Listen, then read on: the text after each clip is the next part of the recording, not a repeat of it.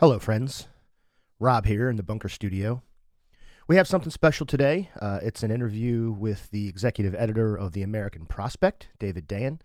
David and I discuss his reporting on Chris Coons' attempt to leverage his relationship with the president to name a corporate kingpin as the head of the U.S. Patent and Trademark Office, and why this is exactly the kind of under-the-radar reactionary power move indicative of the Delaware way. But before we start, I have a brief message. I've mentioned it in passing a few times, but I wanted to sort of officially announce that I've decided to dedicate my life full-time to advocacy and independent journalism. This is a big change for me after 24 years of taking a corporate paycheck, but after 130-odd podcast episodes and a successful first year of the Delaware Call, I feel even more motivated to keep up this work. The numbers seem to indicate you all are digging it, and we're very glad about that. Now we need your help. If you haven't become a patron yet, please consider doing so and supporting our work. The pandemic rules are lifting and the studio is going to open back up soon. Carl and I have procured more equipment to ensure that everything we do in studio is 100% professional quality. And as far as content goes, I think even all the haters out there will admit that no one else in Delaware is doing what we're doing on a consistent basis. If you are a patron currently, thank you for all your support. Please consider getting some friends and family onto our stuff.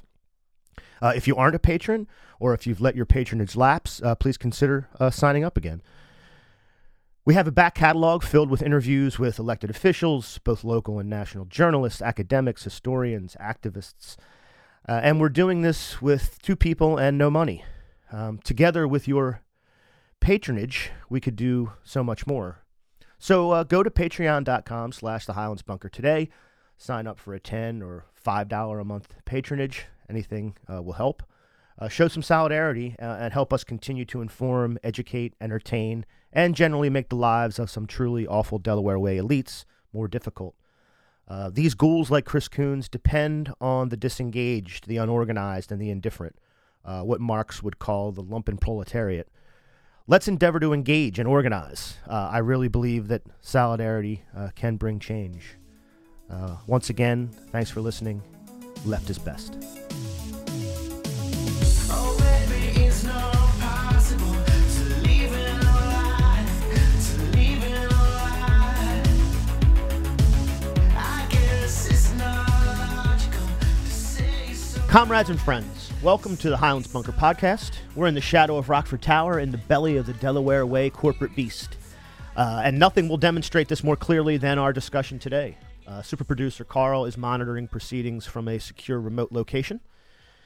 On Sunday, May 2nd, a group of our comrades formed a picket outside Senator Chris Coons' home here in the Highlands neighborhood, mere blocks from the Bunker Studio complex, to demonstrate against the senator's reluctance to waive patent rights for the COVID vaccine, even as the disease ravaged massive populations around the world, including in India and in Brazil.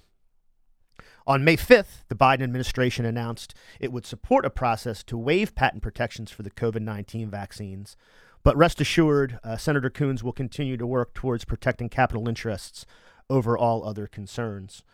Our guest today, David Dayen, has a new article in the American Prospect examining a specific example of this. It's titled, Chris Coons Working to Install Business-Friendly Candidate for Key Patent Position.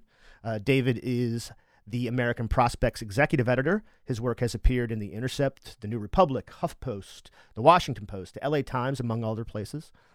He also has a recent book out called Monopolized, Life in the Age of Corporate Power. I am happy to welcome David Dayen to Highlands Bunker Podcast. Hi, David. Hi, how you doing? I'm doing well. Thank you for joining. I appreciate it. Before we get to your piece, I just wanted to ask you, have you read the new thing in the Times about Coons being Biden's Senate ambassador to reactionary accommodation? Just came out. Yeah, it just came out yesterday. Yes, I did read it. I thought it was a bit limp as an article, considering it didn't really talk about the impact of Coons's sort of being the Biden whisperer in Congress. But certainly that was, as I was reporting this piece, that was certainly expressed to me by people on the Hill and outside groups, is that whether he's exaggerating it or not, there's a sense that Coons has the ear of the president, and that he is closely connected to presidential decision making, and that he is sort of an extension of the administration within the U.S. Senate. Yeah, I mean that story, along with sort of the pressure he's exerting in your story, is predicated on this idea that he has the ear of the president, he's close to the president, and also he could have been considered for Secretary of State.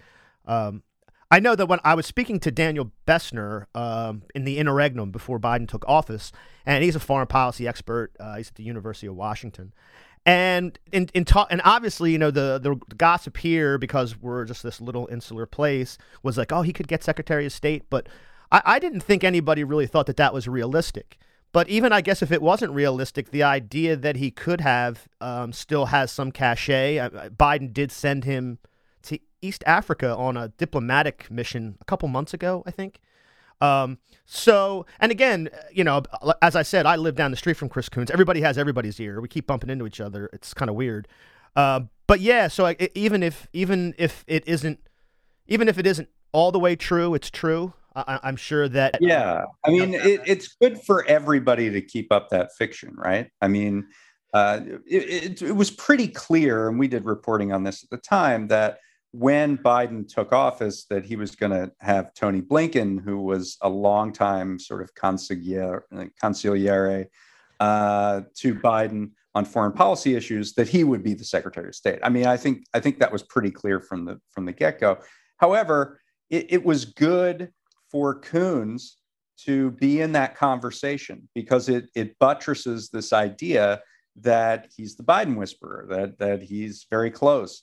And in the specific case of my story, he's telling people that, well, I guess I could have been Secretary of State, but I turned that down. But in exchange for that, I'm able to make my influence known on certain selections of administration officials. And whether that's true or not, if he's saying it and he is perceived to be who he is, then the Commerce Department and the Presidential Personnel Office has to take that into consideration. It's not like they're going to go back and double check with Biden if some secret deal was made. They just have to divine whether or not that could be true, and whether or not Coons is an ally who Biden doesn't want to get mad, and that drives the decision making. So some of these things, it's like, as you say, it's not true, but it's true. It's like it doesn't have to be true in order to be effective. Correct. Yeah, as long as it sort of looks that way and people believe it, then it's true. So getting to your piece, before we get into the nuts and bolts of it, can you explain a little bit about what the U.S. Patent and Trademark Office is? Because it sounds pretty mundane. You even mentioned it. It sounds just like a bureaucratic entity that's going to sort of manage trademarks and patents. But the head of that department is a highly placed advisor through the Department of Commerce, sort of an undersecretary. So can you explain sort of how that works, what they do, and how they would interact within the executive branch? It's kind of a unique hybrid, as you say. I mean, the Patent and Trademark Office is essentially, if you have an invention, that's who you apply to in order to get that invention patented, or in order to get a certain brand trademarked. So it is a ministerial office that processes those applications for patents. And there are 13,000 people that work at the U.S. Patent and Trademark Office. And the director of it runs that policy. So at one level, it is just sort of making the machinery of government run. But at another level, as you say, it's also the Undersecretary of Commerce for Intellectual Property. And it's a key advisor to the White House on IP issues, an advisor to the Commerce Department on IP issues, an advisor to the trade representative, as intellectual property is a major component of international trade. So they advise the trade rep. They advise the Justice Department when there are issues involving litigation around intellectual property. So it really is a very critical office in terms of U.S. policy on intellectual property. And over the last 40 years, that has trended towards stronger and stronger patents that are harder and harder to break, with longer exclusivity periods, stronger protections, and more government granted monopolies, essentially, for various inventors, and usually that's in the space of Hollywood or the drug industry, or Silicon Valley. If you look at like the three areas in which patents and trademarks are most commonly used, those would be it.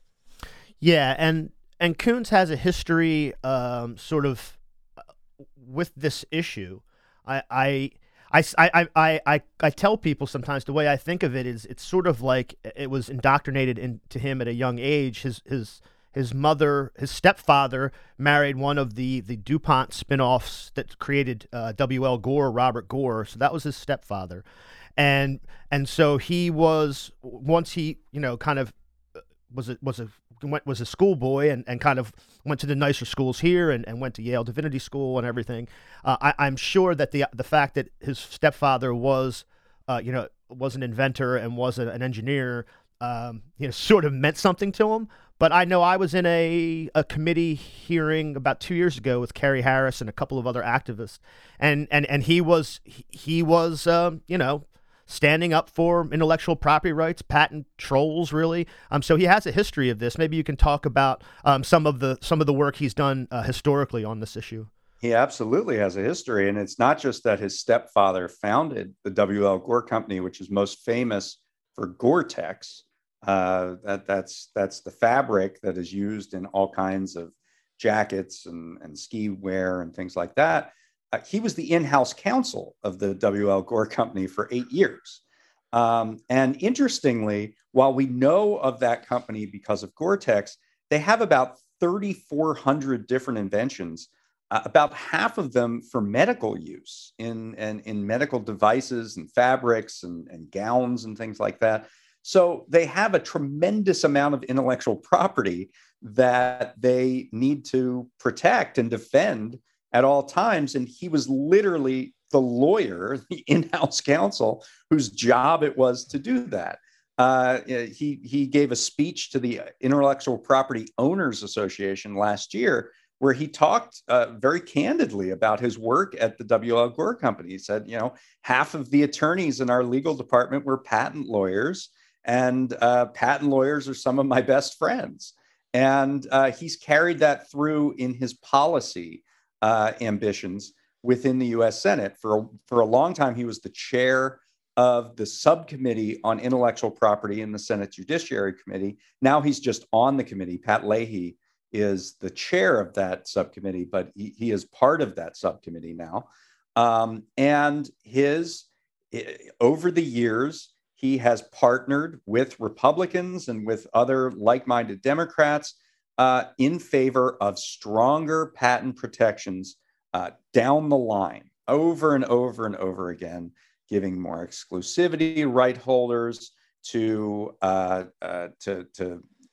use any kind of public policy possible to get patents more entrenched in society. And we should talk about the fact that what does that mean to entrench patents? Like, why is that good or bad? Right. That was kind of my next question. I think there's a thing in people's minds that, on one hand, the idea of a patent troll and an organization that just buys the rights to it to use it as an investment vehicle, basically, and is not innovative at all, and it lends itself towards monopolies.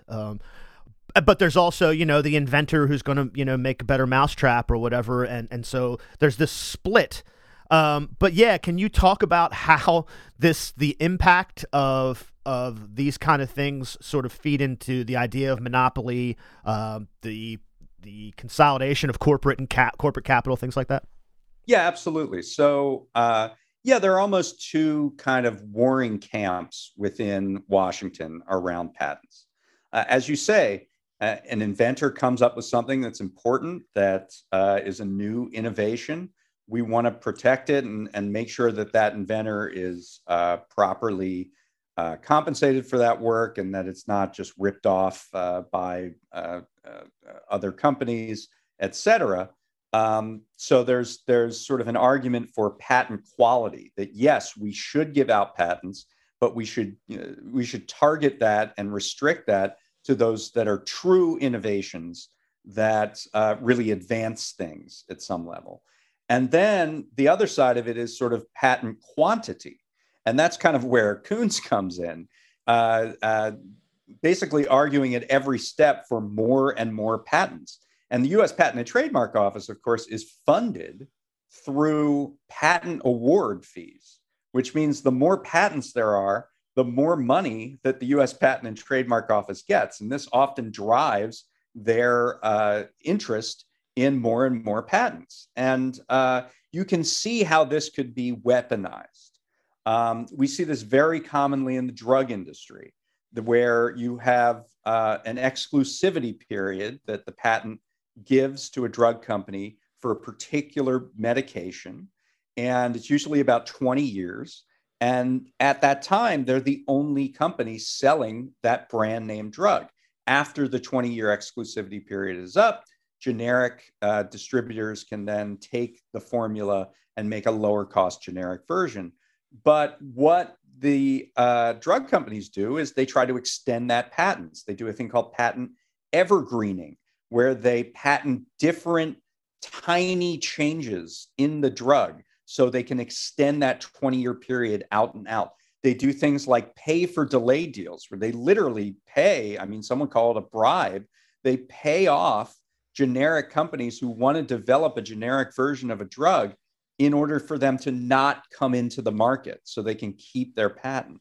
You mentioned patent trolls that buy intellectual property, buy companies that are entirely designed to just sit on unused patents to cash in and to sue other companies over copyright infringement and patent infringement for their products.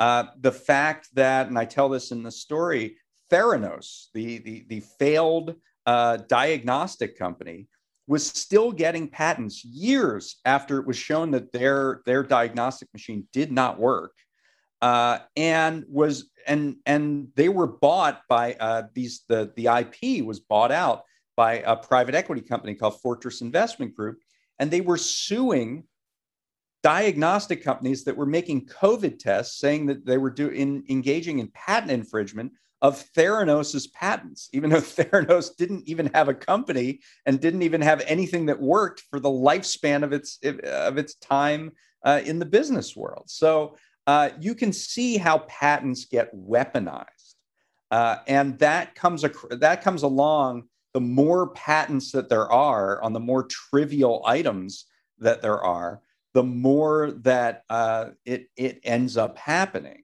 So that's the debate, really, between the patent quality guys who say you have to guard against these negative consequences, potential consequences of patents, and the patent quantity guys that really say that this is the only way to stimulate innovation in the United States is to give an exclusive patent to anything and everything, and we need as many patents as possible, and that's the way that we're going to remain competitive in the United States.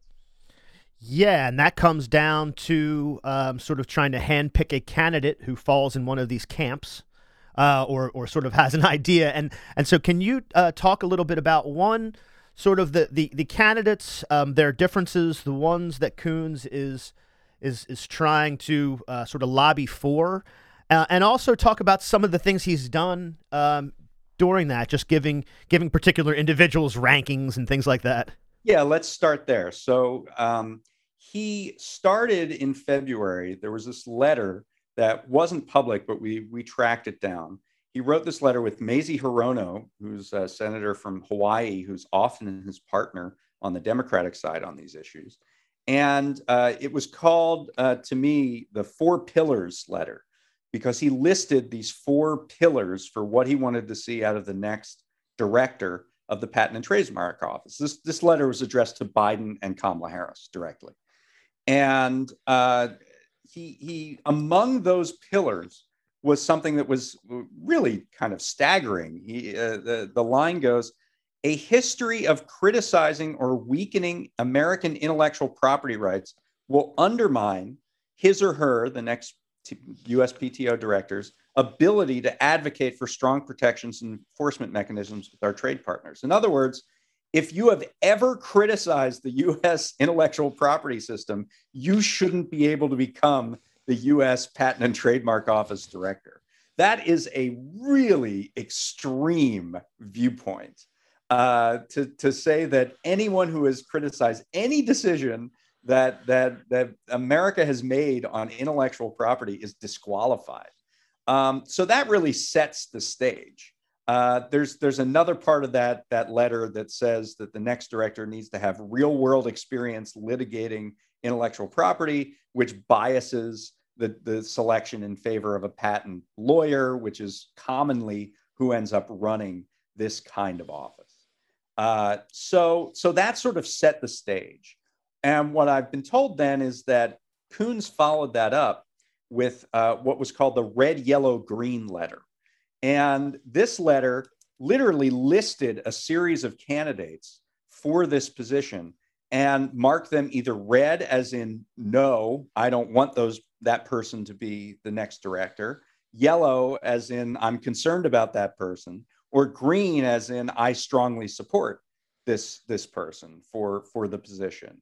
And then what I heard additionally is that Coons has been telling people, whether in the Commerce Department or in the personnel office or just people on Capitol Hill, that he was given the authority to name the next USPTO director in exchange for staying in the Senate and not taking a job in the administration. So put all of those things together, right? I mean, he lays out this letter that says the next PTO director has to exhibit this, and this quality. He then says, these people I support and these people I don't. And then he goes so far as to say, this is my choice to make. So this is a very aggressive series of tactics in order to get his preferred candidate at USPTO. And who is that preferred candidate? Well, there are a few names that have been going around, and they're everything you would expect. So one guy is named Ellison Turner. He's a corporate lawyer. Kirkland and Ellis was his law firm. It's a very big corporate defense law firm. He's represented a lot of pharmaceutical companies who've been trying to prevent generic competition. He represented Gilead Sciences, which is one of the more infamous pharma companies because they make a drug called Sovaldi that was priced at $84,000 for a 12-week course. And it's seen as an object lesson in the failures of the patent system in drug policy. And he also represented a patent holding firm that was really a patent troll. He was the general counsel at this company. Trump's USPTO director held the exact same job before becoming PTO director. So Ellison Turner is one of the guys on this list. There's another candidate named Janny Lau, who was also the general counsel for a separate patent trolling company named InterDigital. Most of their revenue comes from patents. And Kevin Rhodes is the executive, or past president, I should say, of the Intellectual Property Owners Association, which is a trade group that advocates for strong patent protection. So you have either two patent troll lawyers or the head of the organization that literally advocates for stronger patent protections. And those are his top three choices.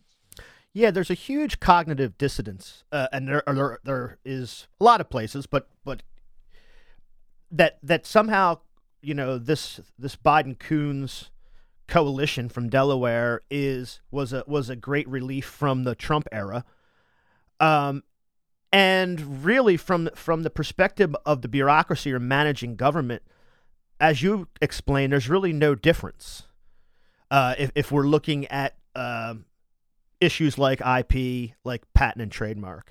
I mean, these are the candidates that Chris Coons is scoring highly and handpicking, if we're to believe that he has the authority to do that, are the same folks that that were sort of in the same pool of candidates as Trump would select, and doing the same kind of work, protecting. And maybe you could talk about this too. Well, yeah, I mean, Coons rather publicly supported the work that Trump's USPTO director was doing.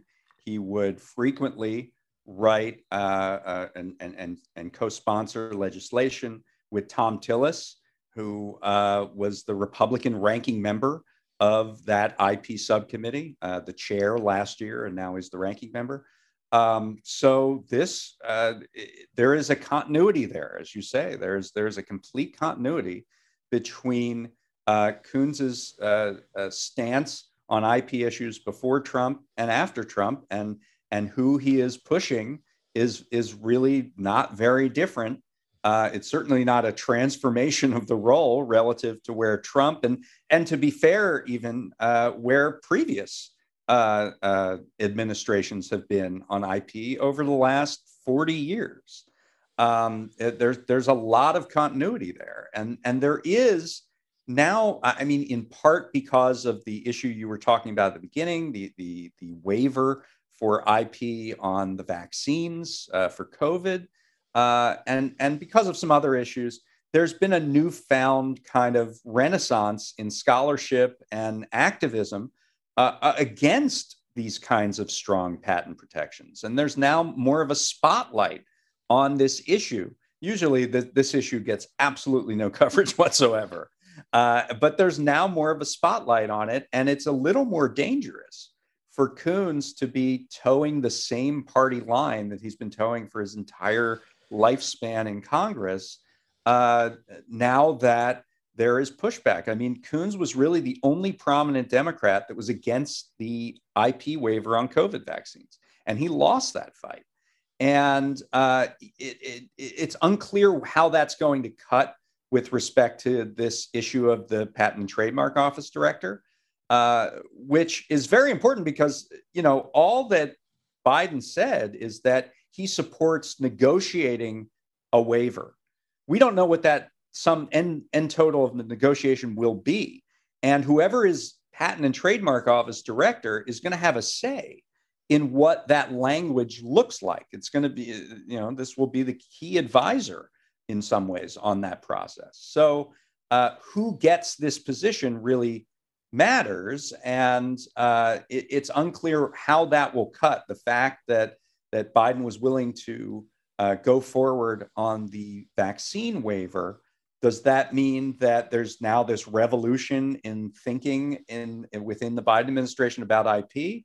Or does it mean that it's a big picture issue, but behind the scenes, Coons will be able to get the PTO director that he wants? That's the question, and it remains to be seen. But I think playing these things out in public, which is not normally done, is going to maybe change the dynamic. Yeah, I hope so. We talked a little bit about the New York Times piece, or the idea that Coons is sort of the chief negotiator for Biden on the infrastructure deal and how it's going to go.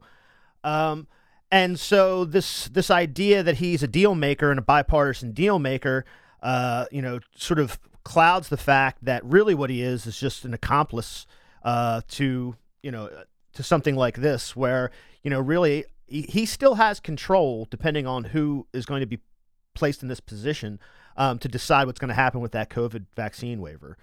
And so it has to stay on the front of people's minds. Yeah, that's an important thing for people to understand, is that we're at the beginning of that process, not the end of it. The final decisions have not been made, and the next PTO director will be helping to make those final decisions. And so who gets that slot? And it doesn't just matter for the vaccine IP, right? I mean, it matters. There are a host of ways that the Biden administration can lower drug prices on their own authority if they, and it all goes through the patent system. There are ways that they can use existing law to seize patents from companies that are delivering prescription drugs at absolutely exorbitant prices and redistribute those patents to companies that promise to distribute them in a more equitable and affordable way. the PTO director is going to have a lot of say over that, for example. And so there are a whole host of ways in which this position matters beyond just the high profile issue of COVID vaccines, which is obviously very important. Yeah, and since you brought it up, I think this is a good time to sort of expand the conversation because the prospect and you yourself in your work, even before Biden was inaugurated, was doing a lot of work about what could the executive branch do to accomplish some big goals if they, was there a way to accomplish some of these things, even considering what the Congress is going to be or whatever. Could you talk a little bit about those and tracking those, how that idea came about, I think, and what you've seen so far? I mean, obviously, in my opinion, I've read the stuff, and I know a lot of it has to do with being more aggressive on the executive end of it, and what we just talked about for a half hour was being is sort of capitulating on the executive end of it. But go ahead and talk about that a little bit, and sort of weave it into this story too. Yeah, absolutely. Thanks. So way back in September of 2019, actually, we ran a whole series called the Day One Agenda, which was entirely about all of the things the next president can do, next Democratic president can do on their own authority without needing Mitch McConnell's go-ahead from Congress, from the Senate. And it anticipated this moment, really, right? Where you'd have a Senate that was very evenly divided, whether Democrats held it or Republicans held it, and a president that was going to struggle to meet a lot of these legislative goals that they had set. And what could be done in that moment of gridlock? And it turns out a lot can be done. We went through the archives and looked at existing laws that Congress had already passed and how they could be used to make real progress. And that included things like canceling student debt, things like using the procurement power to ensure that all federal contractors would stay neutral in any union bargaining situations with their own staffs. It looked at things like what banking regulators can do to break up the big banks. It looked at things along a host of things, environment and immigration and a whole bunch of different subjects. And we did about 40 articles on this, about half of them before the presidential election and about half of them after, as we saw things come into view, saying specifically that President-elect Biden could do this stuff. And we distilled that out into 77 discrete actions that that Biden could take on his own authority.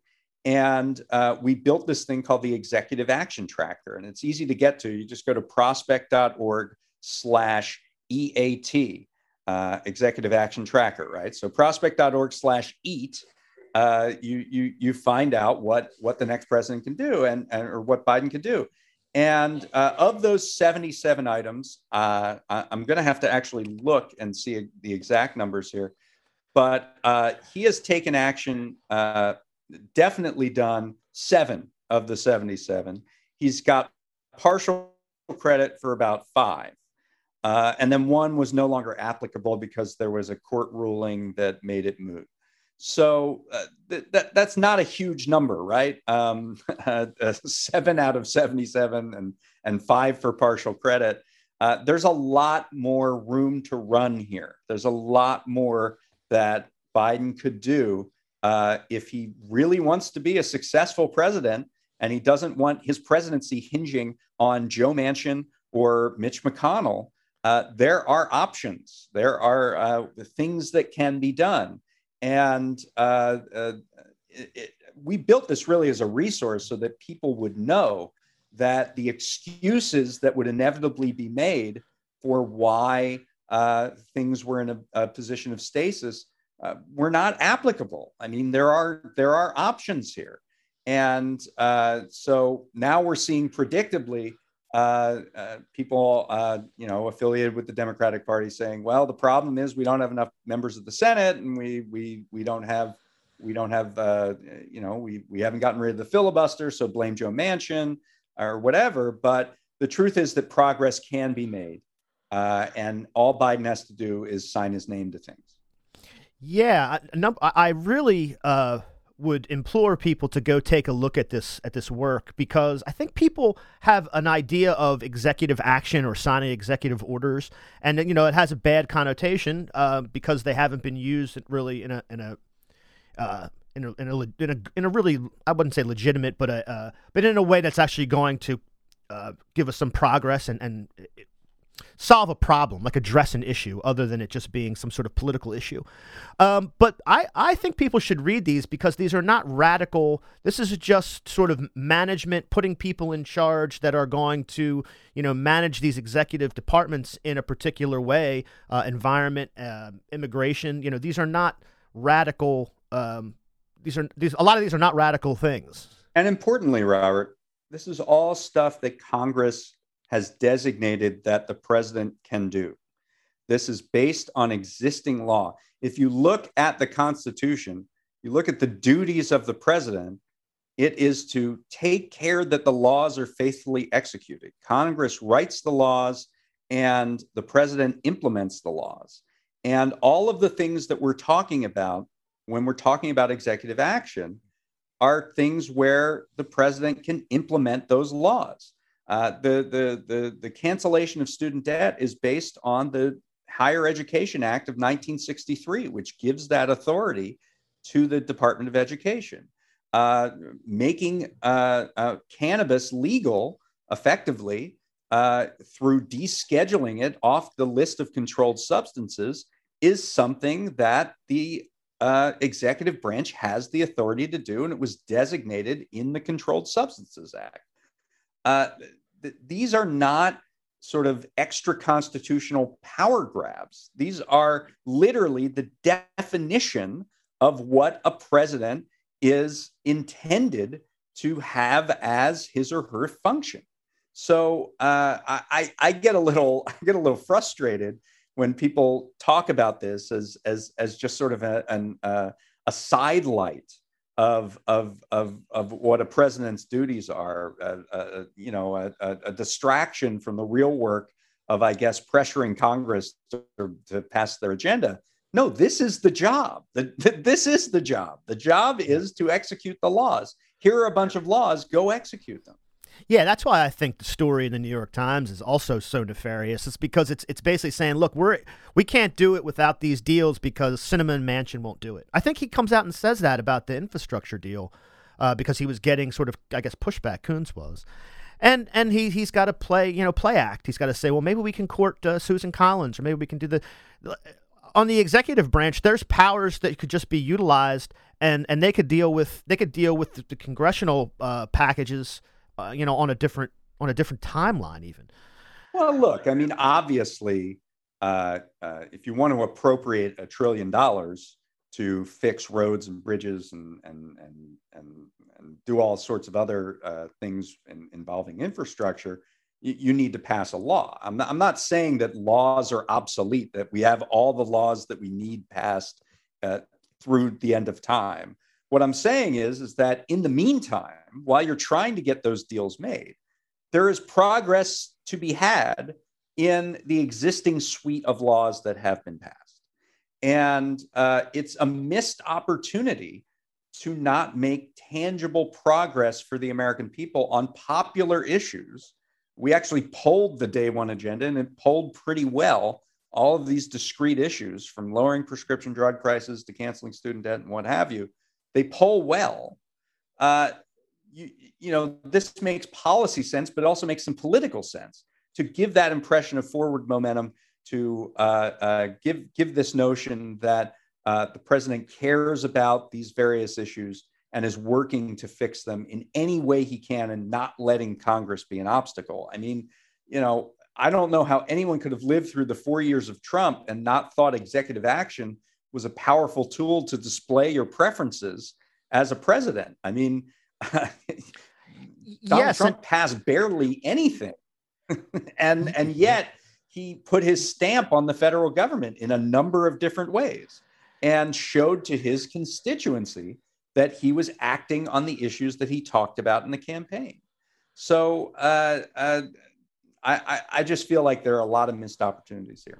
No, and I think about that too because it's there's this doom and gloom of the midterm elections because everybody knows what happened to Obama, and just historically this is what happens in midterm elections, and it's sort of like, yeah, if we don't make these deals in the Congress, we'll really get swamped out. Well, you have this whole opportunity of this whole litany of things that, as you say, you can indicate to people that you are trying to address, A, B, and C concern.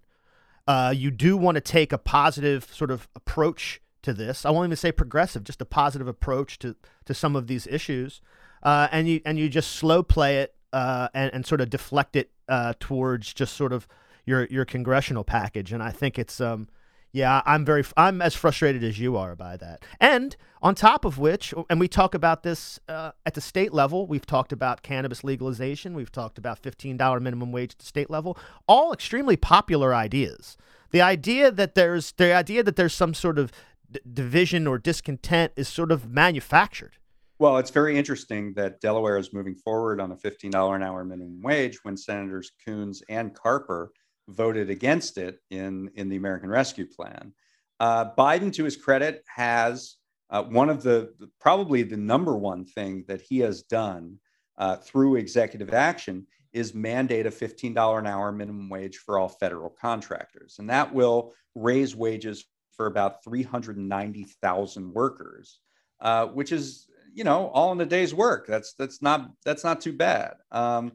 And I certainly praised that when that came out and thought that more could be done with the procurement power. The U.S. government is one of the largest purchasers of goods and services, and it can set standards for those services either through the goods that it buys, only purchasing clean energy, for example, or through the services that it contracts with private companies.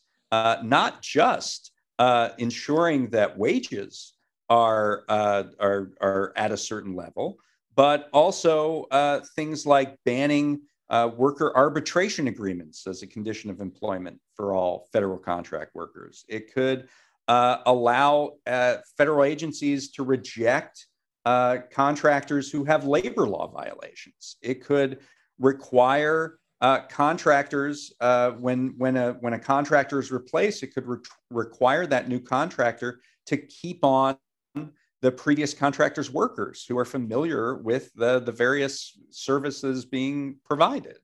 There are all sorts of things that you can do with procurement policy. And Biden picked one that was very important. He also did a sort of a buy clean program to buy clean energy and zero emissions vehicles.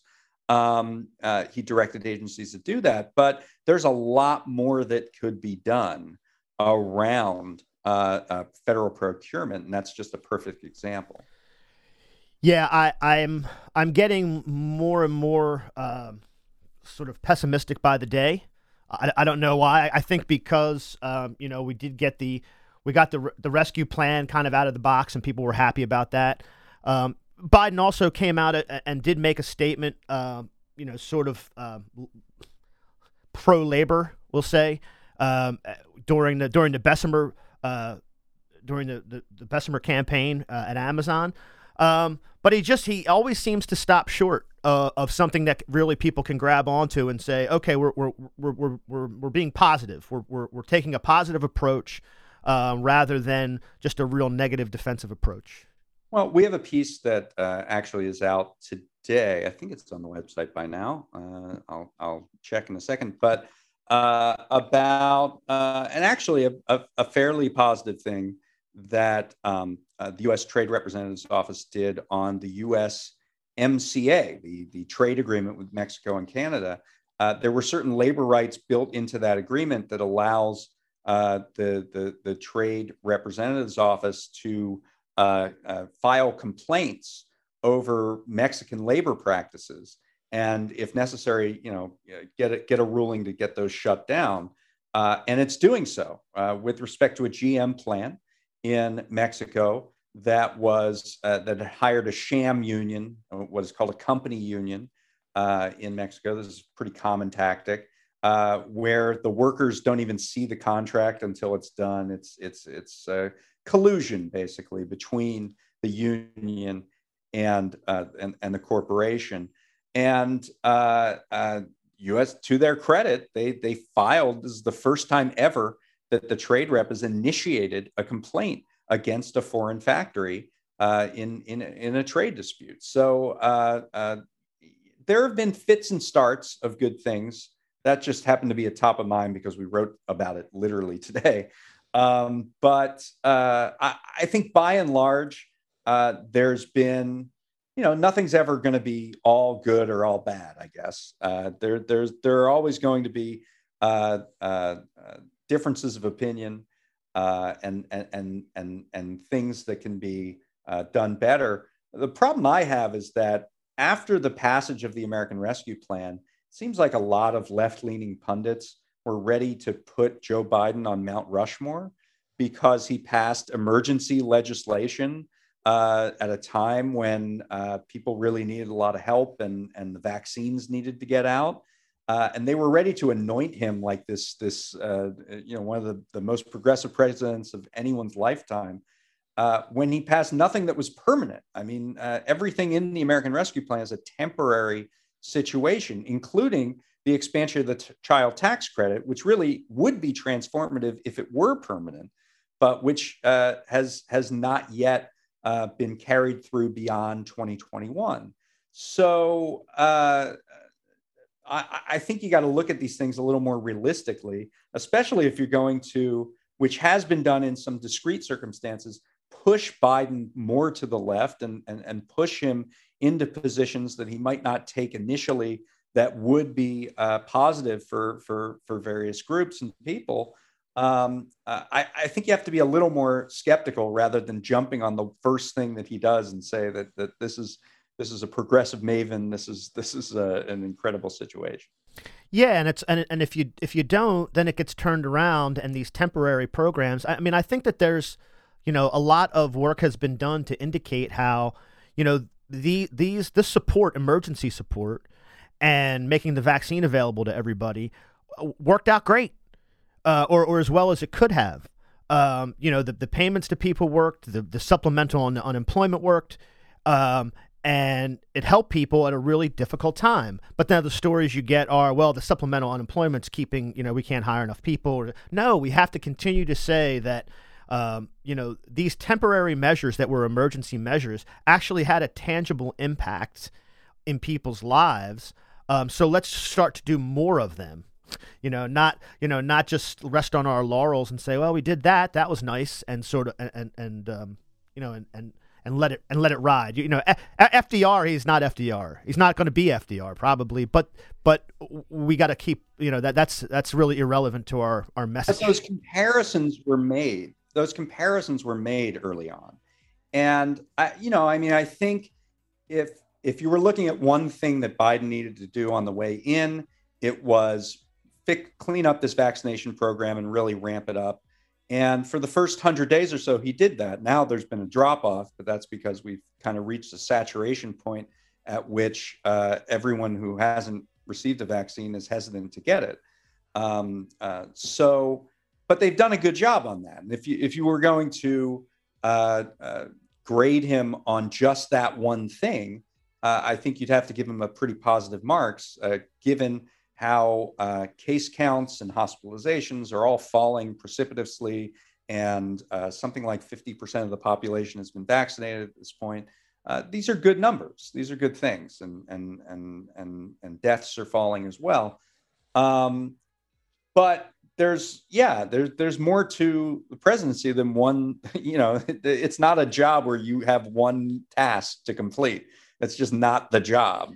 And we got to look at making progress on all these fronts and using the pandemic as a template for fixing all of the cracks in the system that the pandemic exposed, right? I mean, we saw all these fault lines economically, in terms of the public health system, in terms of unemployment, as you mentioned, in terms of cash assistance.